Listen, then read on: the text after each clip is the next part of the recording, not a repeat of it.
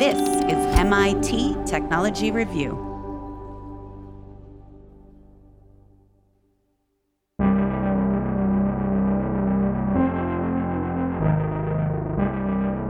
Looking back, we might remember 2022 as the year automated creativity went mainstream and easy-to-use tools became overnight hits. Now we can turn our selfies into digital art, or write anything from poems to whole research papers with just a few taps. Anyone with internet can use these powerfully complex algorithms thanks to a boom in generative AI. So it's a good time as we jump into a new year to take stock of where we are with AI research and where we might be headed.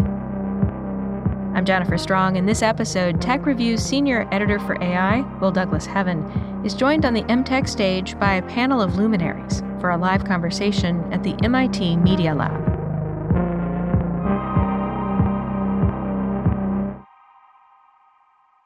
I'd like to introduce three amazing speakers: Raya Hadsell, Jan LeCun, and Ashley Lawrence. Raya Hadsell is Senior Director of Research and Robotics at DeepMind, and her work focuses on making AI and robots learn as they go, and on a problem known as catastrophic forgetting, which is where neural networks typically have to be wiped before they can be taught anything new. Jan LeCun is Vice President and Chief Scientist at Meta and a professor at New York University. He's also joint recipient with Jeff Hinton and Yoshua Bengio of the Turing Award for breakthroughs that have made deep neural networks a critical component in computing. And Ashley Lawrence is Vice President and Distinguished Scientist at Microsoft Research. His work has covered AI, robotics, and neuroscience. He currently serves on the National AI Advisory Committee, which advises the White House about AI. He's also a recorded hip-hop artist. So Raya, Jan, Ashley, please join me.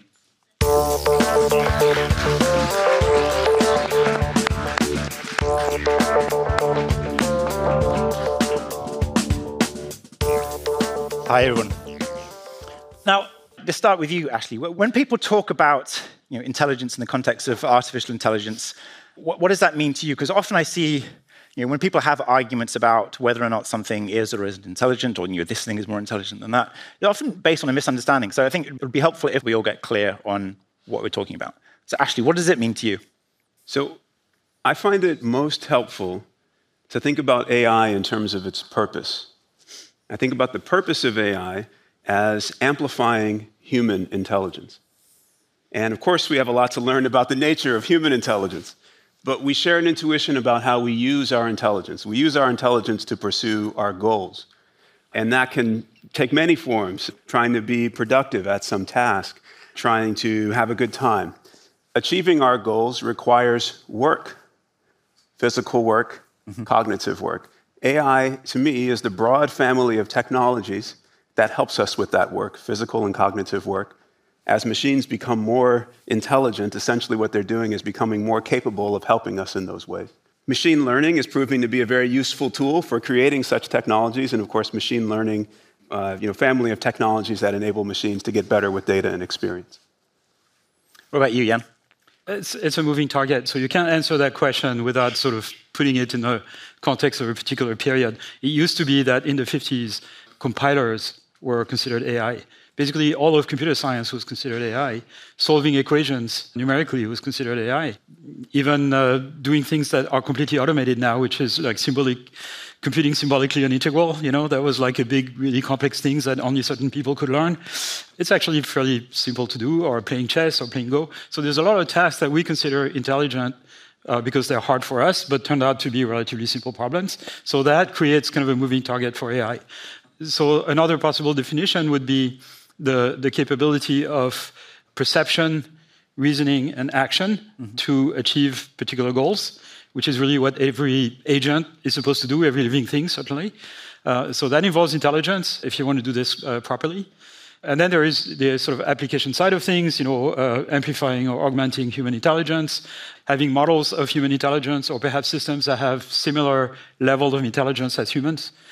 So lots of different definitions, none of which is perfect. And Raya? Yeah, It's a good thing to lay out from the beginning, so I think it's a good question to start with. And too often I see AI being used where perhaps it shouldn't. I was recently shopping for a refrigerator and was trying to find one that didn't say that it was AI-enabled because I frankly didn't trust or believe that. But I think that AI means that it's an artificial system that can learn in order to make decisions or take actions. And that's in the simplest sense. But then, of course, we want to push that bar further, of course. And so we think about how much that system can actually do, how general can it be, and how good those or complex those decisions are. Of course, at DeepMind, we like to talk about AGI, artificial general intelligence, and use that to denote a system that has such general capabilities to solve tasks, take decisions, take actions, that it is at human level or beyond on multiple different complex domains. Sticking with you and Jan know each other quite well. When you were working your PhD, you were working together. And I want to get a sense of sort of the trajectory that we're on, how we got to where we are today. I mean, just briefly, what would you say, what's the biggest change in the field in that decade? Raya, starting with you. It's hard to say. I know that it's tempting to say, look at this big step change that's been made with generative models, for instance, this year or in the last couple of years. But really, it really does just feel like a steady progression over time. People have been working, making huge advances with generative models for the last decade. This is very impressive, but it's been impressive all along. The biggest change, I think, that I would say has been the most sort of abrupt change has been the language modeling capabilities. That's something that is now the ability to learn from vast internet-sized data stores of language and be able to integrate that in a large model and then use that to be that text to image or to support a lot of other things. I think that has been sort of one of the things that I would identify. But then in general, scale has really dramatically changed what we can do in the last 10 years. And the work that we've done in reinforcement learning in order to really be able to have agents that can explore, that can find novel solutions, and that can take actions, that's something very different, I think, than some of the other approaches that had been used before. Would either of you two like to just jump in briefly and say, what do you feel is really sort of sums up the last decade that gives us a sense of where we are today? I think I agree with Raya that if you are in the trenches or close to the progress, you see sort of a continuous progress. But if you look at it from the outside and you look at press releases and articles and sort of flashy demos of new systems, it seems more kind of discontinuous, but in fact it's not. There is continuous progress that you see. So, for example, the revolution in natural language understanding systems that we see in large language models and stuff came from two major advances several years before most of the public heard about it. One is the very wide use of self-supervised learning to train those systems. So they're not trained to do a particular task, they're just trained to basically fill in the blanks. And that caused a revolution in NLP. And then before that, there was a new set of architectures called transformers that really sort of brought a new type of flexibility in the models that are used. So the combination of those two things, when they appeared, they made a big splash in the community, but not in the wider public. And then it took a few years before some of those systems sort of resulted in visible progress in practical systems. But in the meantime, companies like Google and Meta and Microsoft work to use those systems for various applications internally, and it's a little behind the scenes. So Meta, for example, uses those self-supervised transformers for translation, for content moderation, like hate speech filtering, stuff like that, and for all kinds of other things, for speech recognition, all kinds of stuff, right? So you don't see this progress as being continuous unless you are down in the trenches and you realize what's going on. Yeah, no, I can appreciate that. Do you want to add anything? I think those were great comments. I mean, having been, in and around the field for a couple of decades, you do see how progress builds on itself. You get that kind of exponential trend of advancements. I do think language processing and the advancements we've seen over the last, 3 or 4 years there have been surprising. Again, kind of thinking backward from what it enables people to do, it enables you to interact with machines in a much more intuitive way. And to me, that just it's profound, what we see, the ability to take an expression of intent and turn that into a text completion, turn that into an illustration, even a video now. Yeah. At Microsoft, we have this GitHub Copilot, right, that does code completion, like text completion. Mm-hmm. So take an expression of intent and map it now to some function written in a programming language. So it's an exciting time in the field for sure. Jan, you released a paper a few months ago, sort of setting out a bold vision of where we are and what's missing. At the risk of asking you to sort of simplify that, but can you give you sort of a brief summary of what your argument was there? And crucially, when you talk about what's missing, let's not assume what the goal is. Missing in relation to what? What do we want to do with these machines, and what do we need to get there?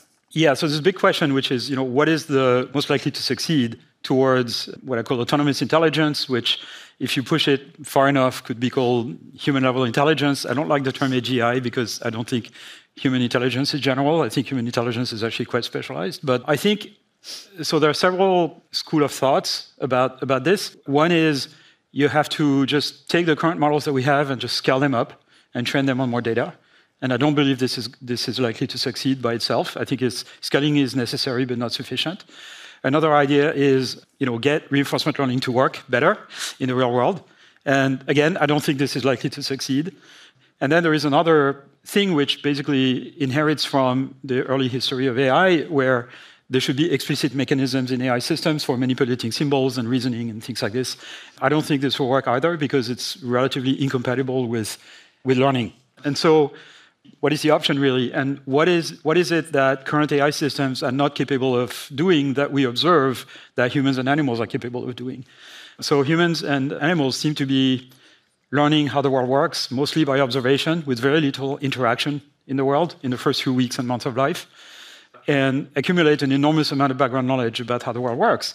And we don't know how to reproduce this type of learning with machine except in sort of very narrow domains. So the general form of this would be called self-supervised learning, and we know how to do this in the context of text.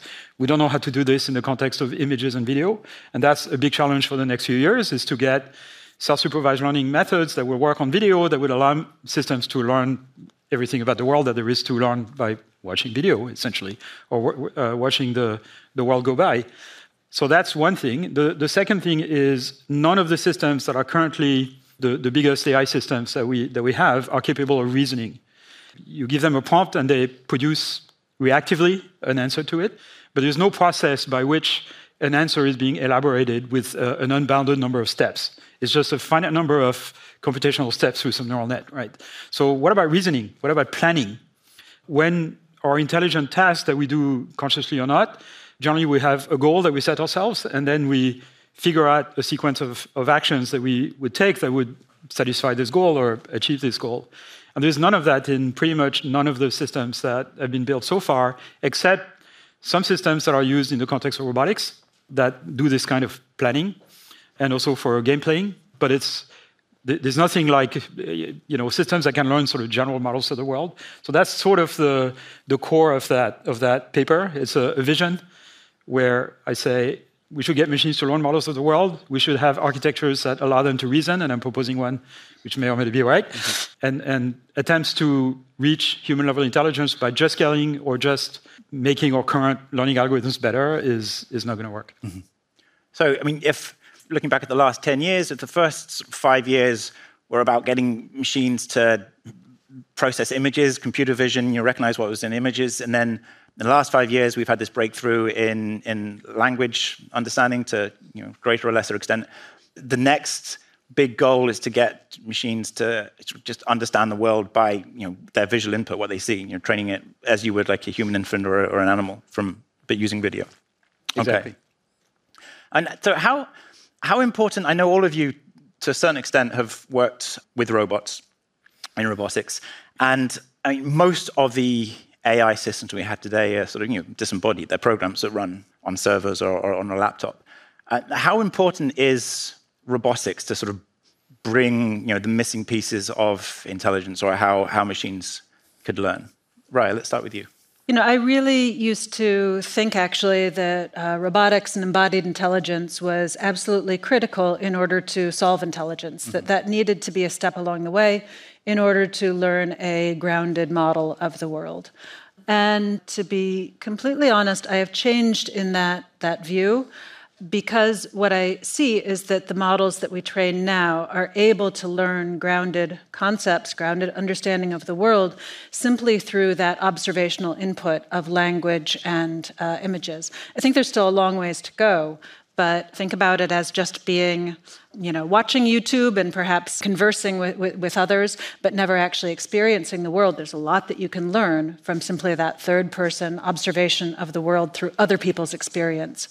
And so I think that the models really are getting to some notion of intelligence. Is it the same as human intelligence or animal intelligence? No. But I think that it is a version of intelligence that will be very valuable to us, and honestly a much easier path than building robots that need to get to intelligence themselves. But that being said, let me say that, and I'm the director of robotics at DeepMind, and so I need to, I think that robotics is really important to work on, because this gives us a very tangible understanding of what intelligence is. It allows us to study the acquisition of intelligence and be able to understand maybe how do animals learn as they go through the world, how do babies learn, et cetera. So I think that it's really valuable for understanding intelligence. And I also think that we need robots in the world to help us. We need robots that can come out of the factories and other sort of constrained worlds and be able to help people in their, more messy, unstructured worlds, for agriculture, for construction, for all sorts of things.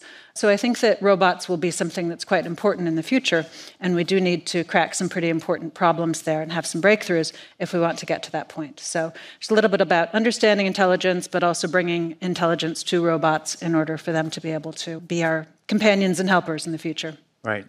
We spoke a few weeks ago, and I asked, who should I be looking out for, and what was coming next? And I was struck by the fact that most of the people you mentioned were all working on sort of robotics to a certain extent.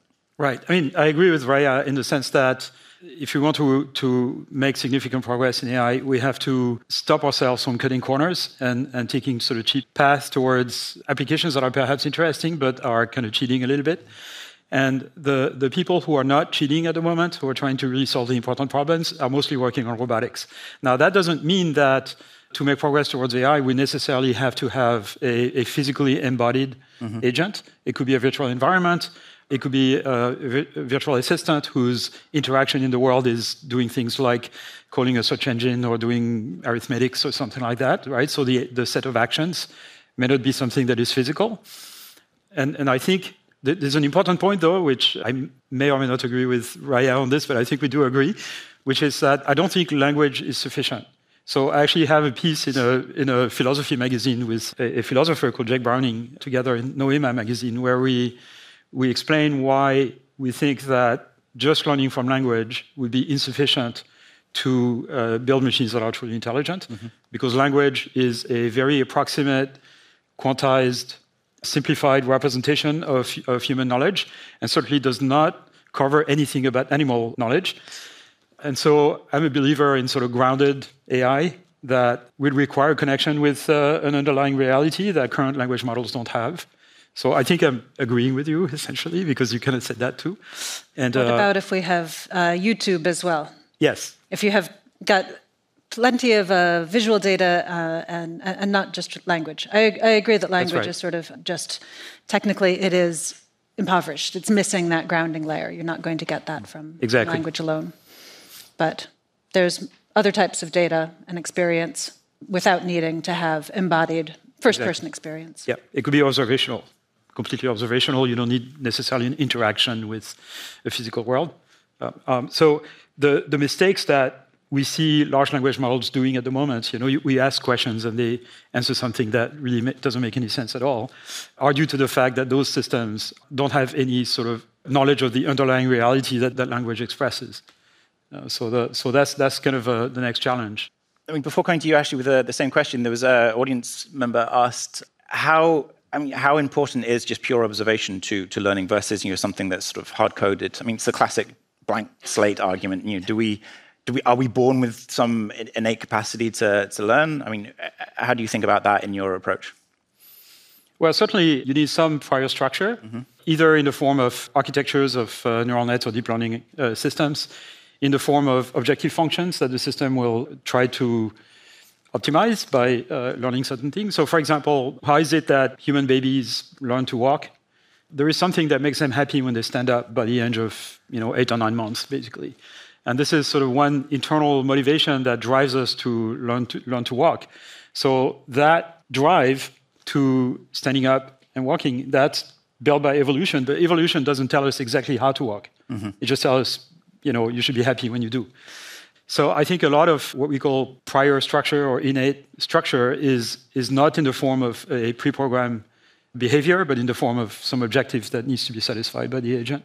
Okay. I'm going to give the final question to the online audience. We've talked a lot about what we want AI for, but is there anything that you would say is off limits? Ashley, starting with you. Anything that we do not want AI to do? I think at the end of the day, we want to be setting the goals. We want AI to be pursuing human goals. What are our goals? We want to be empowered to pursue, work or play. We want to fight climate change. We want to achieve those goals in accordance with human values. And so establishing the values and then basically having AI give us those superpowers to accomplish those things within that framework. Jan, what about you? Anything off limits?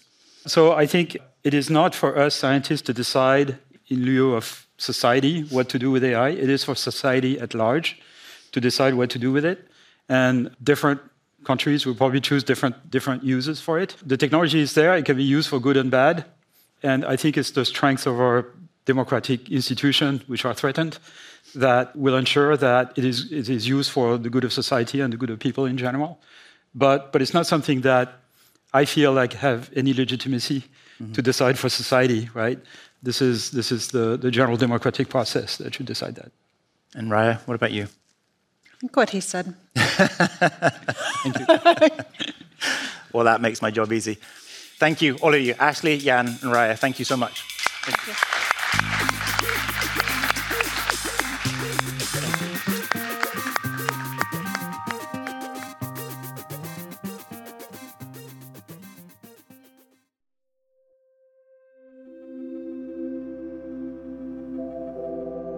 This episode was recorded in front of a live audience at the MIT Media Lab in Cambridge, Massachusetts, with special thanks to Will Douglas Heaven, Amy Lammers, and Brian Bryson. It was produced by me, Emma Silikins, and Anthony Green, directed by Aaron Underwood, edited by Matt Honan, and mixed by Garrett Lang.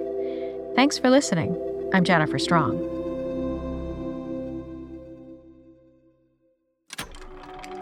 This is MIT Technology Review.